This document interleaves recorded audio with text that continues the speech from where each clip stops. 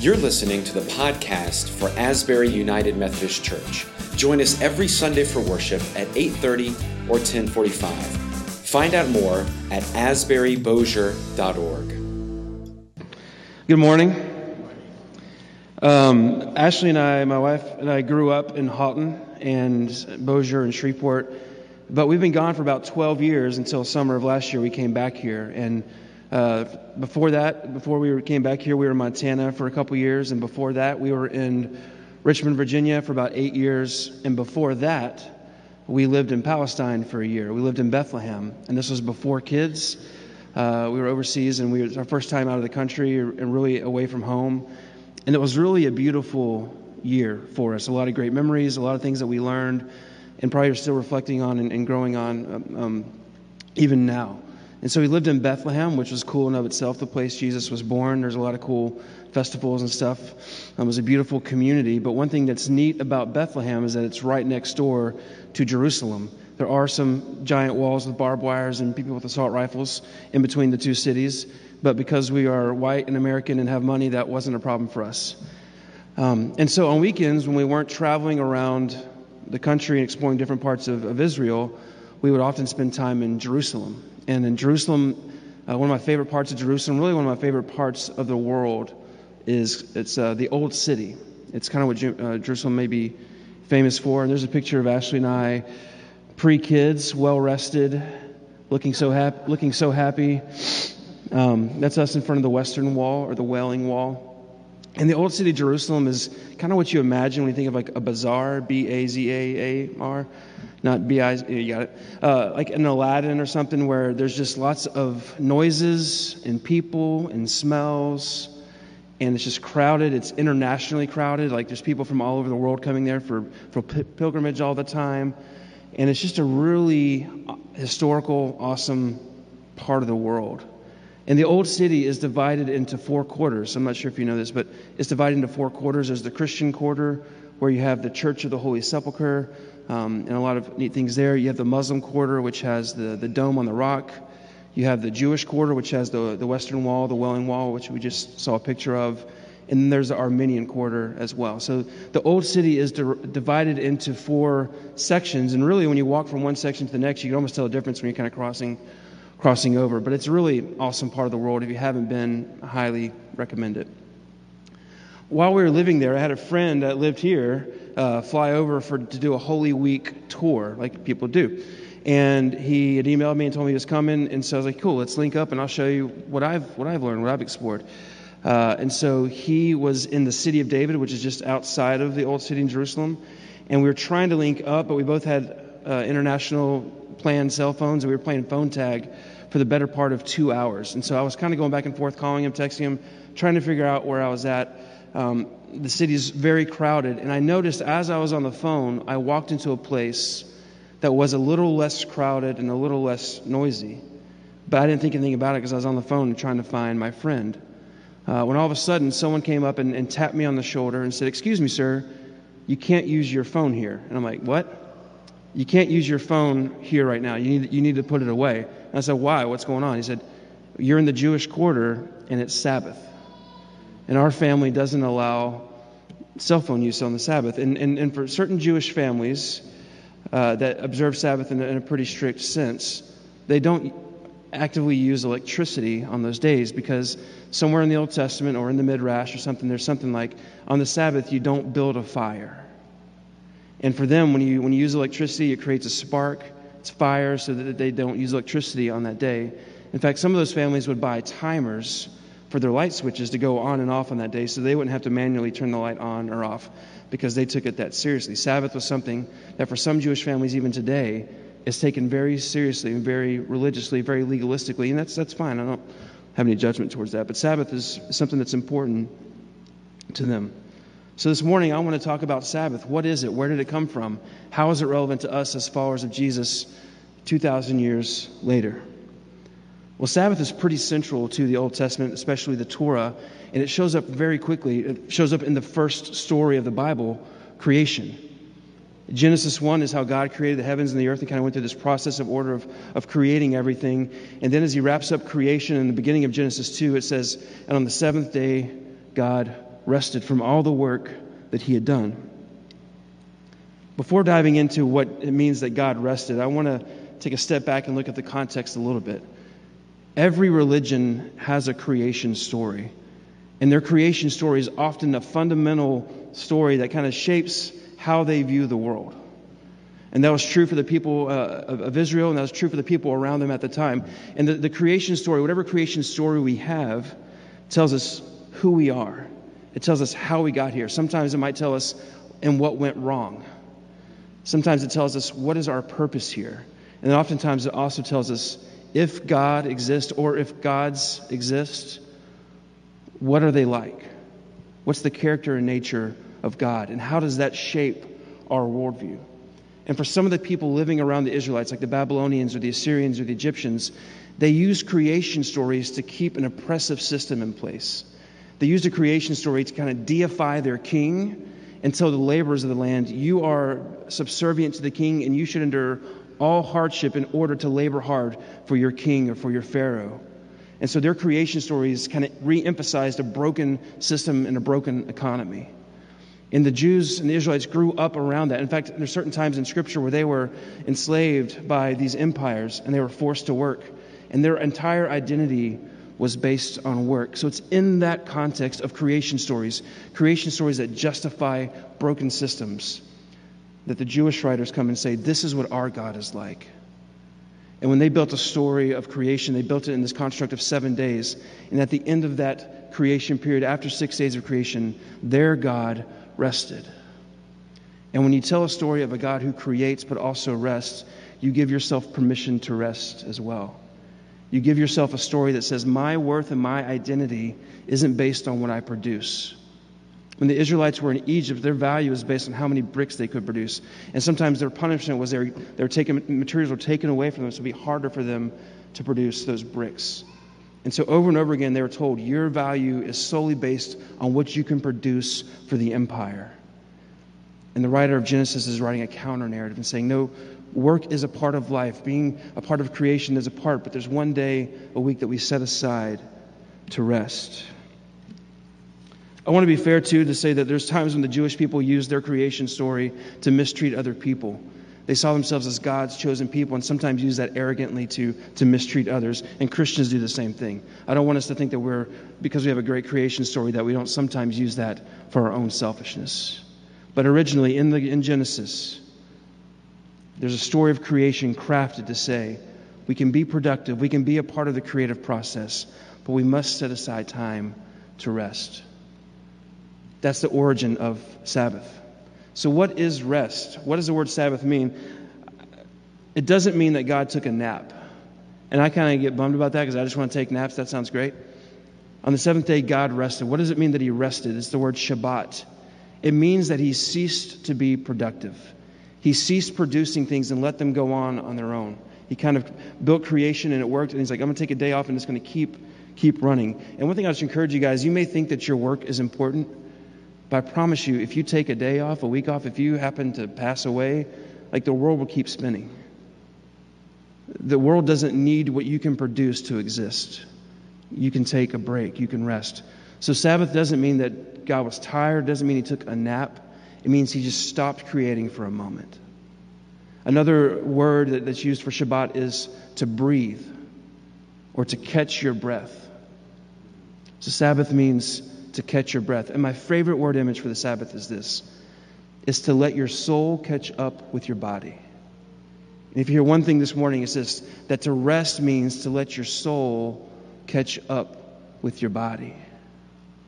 To let your soul catch up with your body. So do we need Sabbath? Is Sabbath even relevant today? And I would say yes. First and foremost, if we're followers of Christ, followers of Jesus, Jesus was a Sabbath observer. Jesus and his disciples observed the Sabbath. Now, they're kind of famous in scriptures for being rebels about it.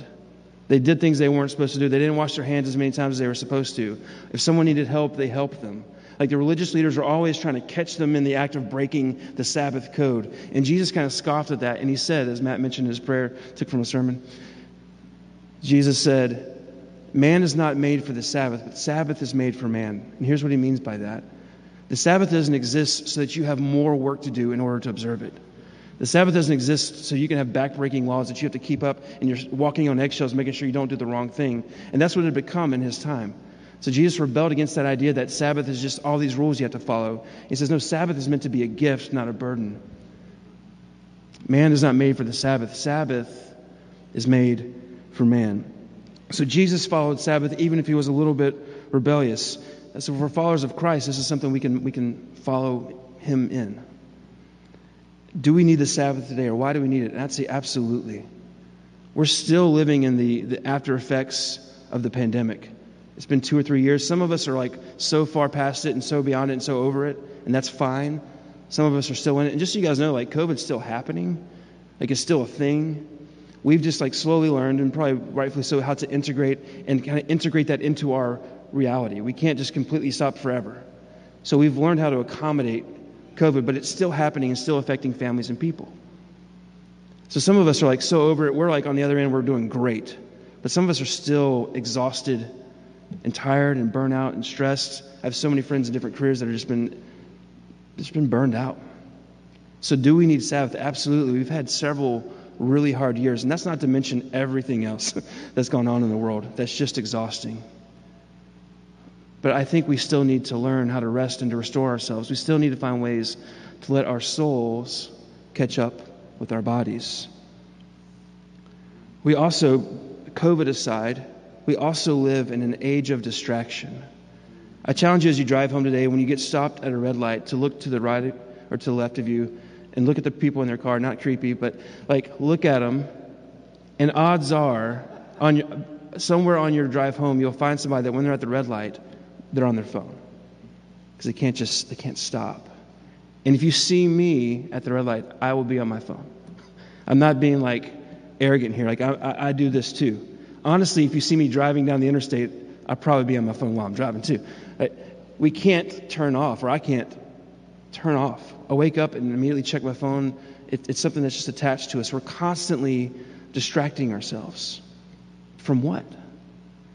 Sabbath is an opportunity to let your soul catch up with your body.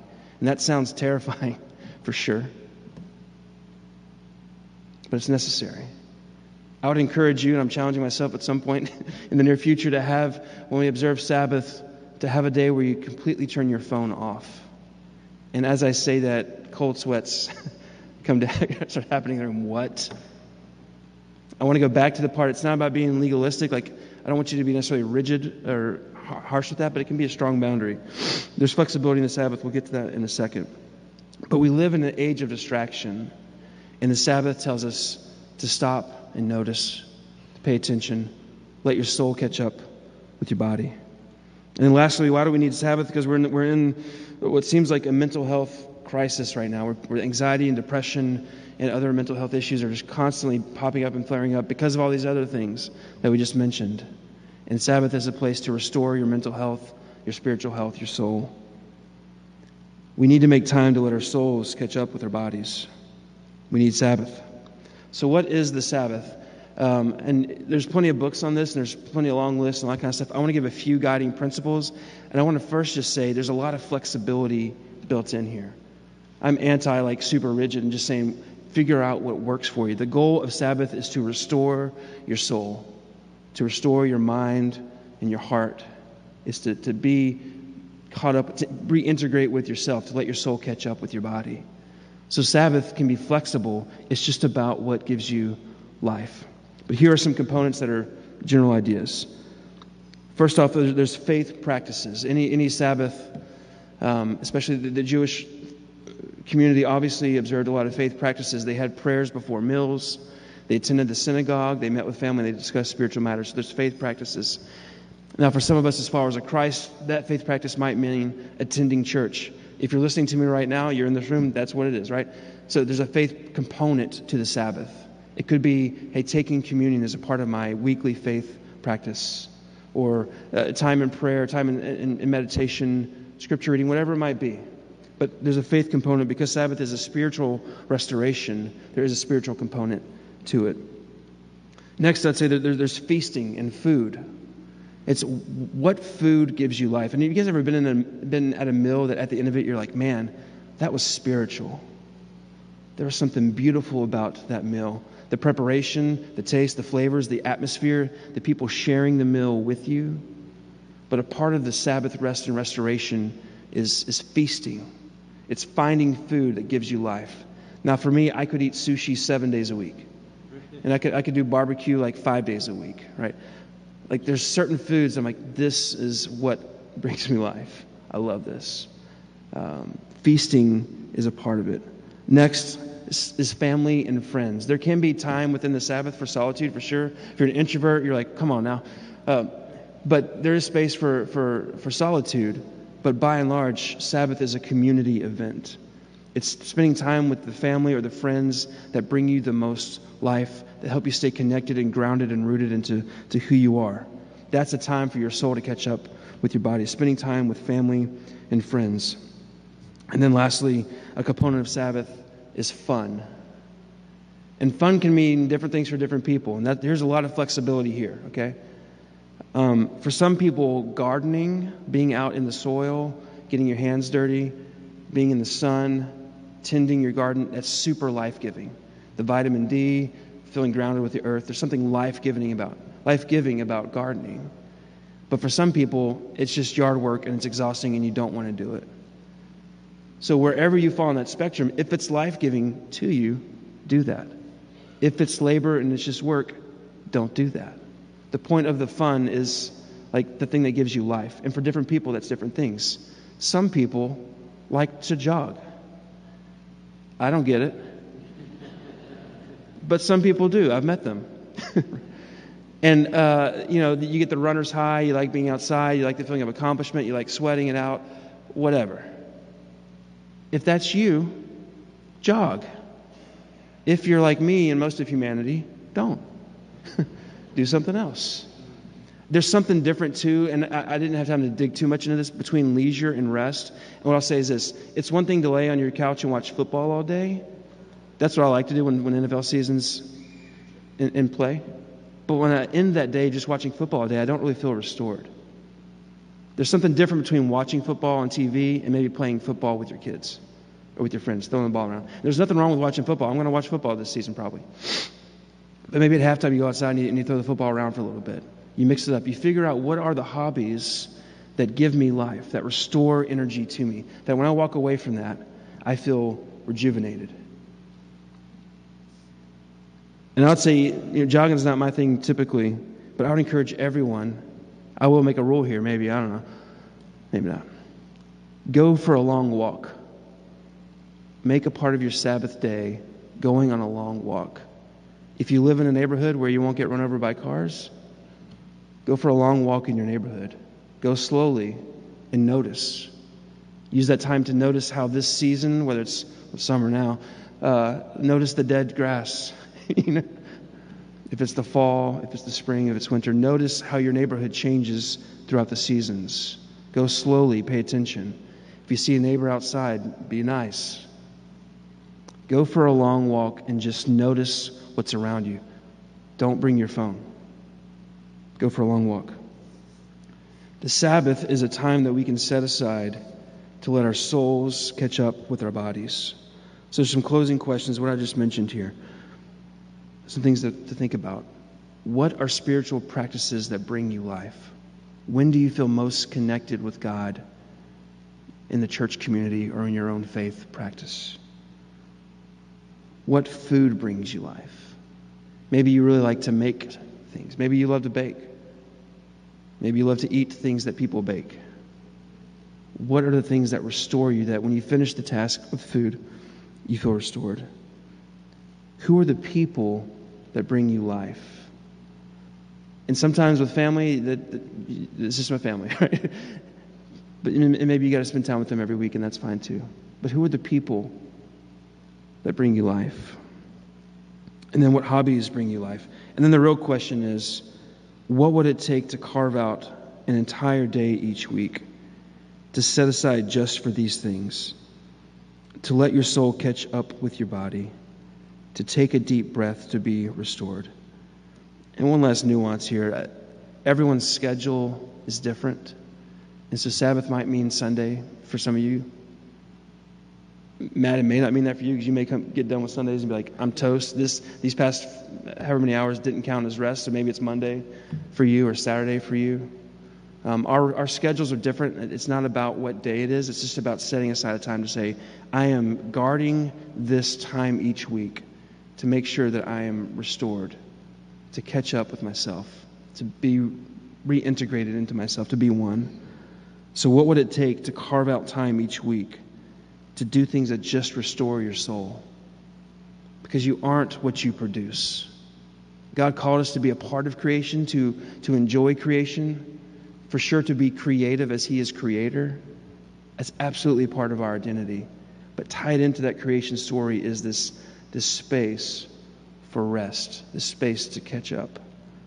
So what would it look like to intentionally carve out time to catch up with yourself? I'm going to close.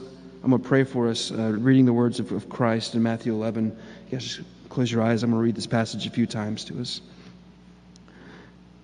Jesus says this: Are you tired, worn out, burned out on religion? Come to me, get away with me, and you'll recover your life. I'll show you how to take a real rest. Walk with me and work with me. Watch how I do it. Learn the unforced rhythms of grace. I won't lay anything heavy or ill-fitting on you. Keep company with me, and you'll learn to live freely and lightly. Now read it again. Are you tired, worn out, burned out on religion? Come to me, get away with me, and you'll recover your life. I'll show you how to take a real rest. Walk with me and work with me. Watch how I do it. Learn the unforced rhythms of grace. I won't lay anything heavy or ill-fitting on you. Keep company with me, and you'll learn to live freely and lightly. Amen.